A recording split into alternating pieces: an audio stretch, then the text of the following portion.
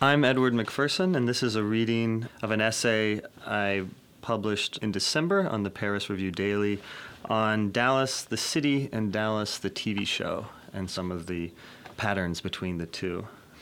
This is from the beginning.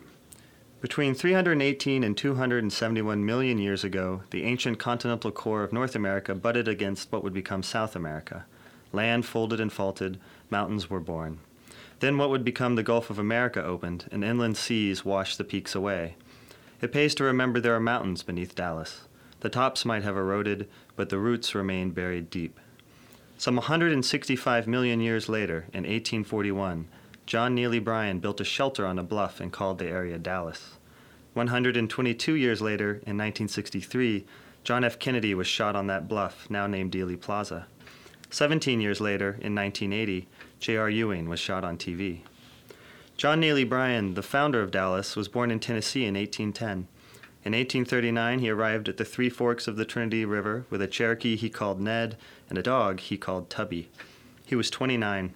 He wrote his name on a piece of buckskin, affixed it to a stake, drove it into the soft ground of an 18-foot bluff, and went back to Arkansas.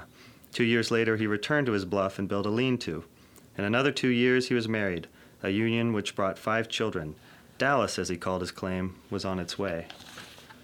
Dallas exists outside of prehistory. Unlike surrounding areas, it was not a camp for Native Americans or prehistoric men.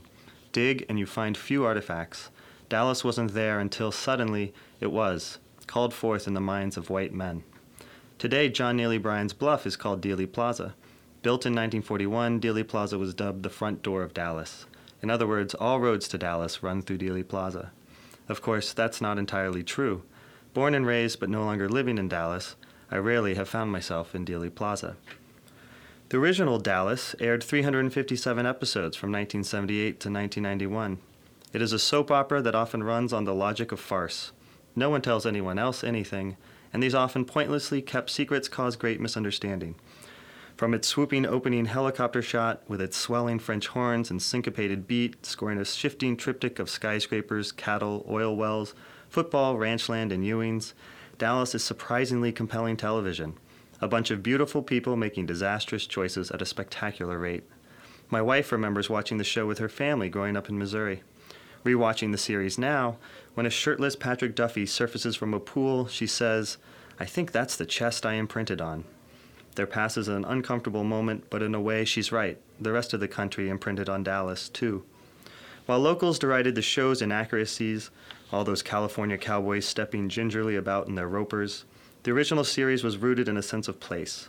It was a dream of a certain expression of wealth, taste, and desire that always drove back to one thing: family.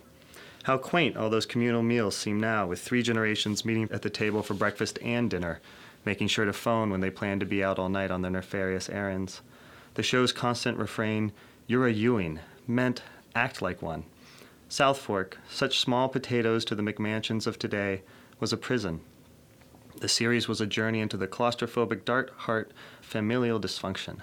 The central, often paranoid concern, us against them. And that is how the show got Dallas right.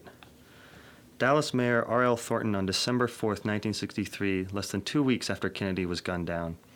I've heard people talking about erecting a monument in their sadness. For my part, I don't want anything to remind me that a president was killed on the streets of Dallas. I want to forget. According to the official Dallas fan site, it wasn't until 1979 to the 1980 season cliffhanger when JR was shot that the show was catapulted into a worldwide phenomenon.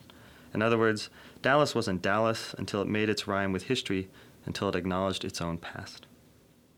This was a selection from Dallas, From Afar, read by its author, Edward McPherson. You can hear more from Edward in his interview as a part of Hold That Thought at Washington University.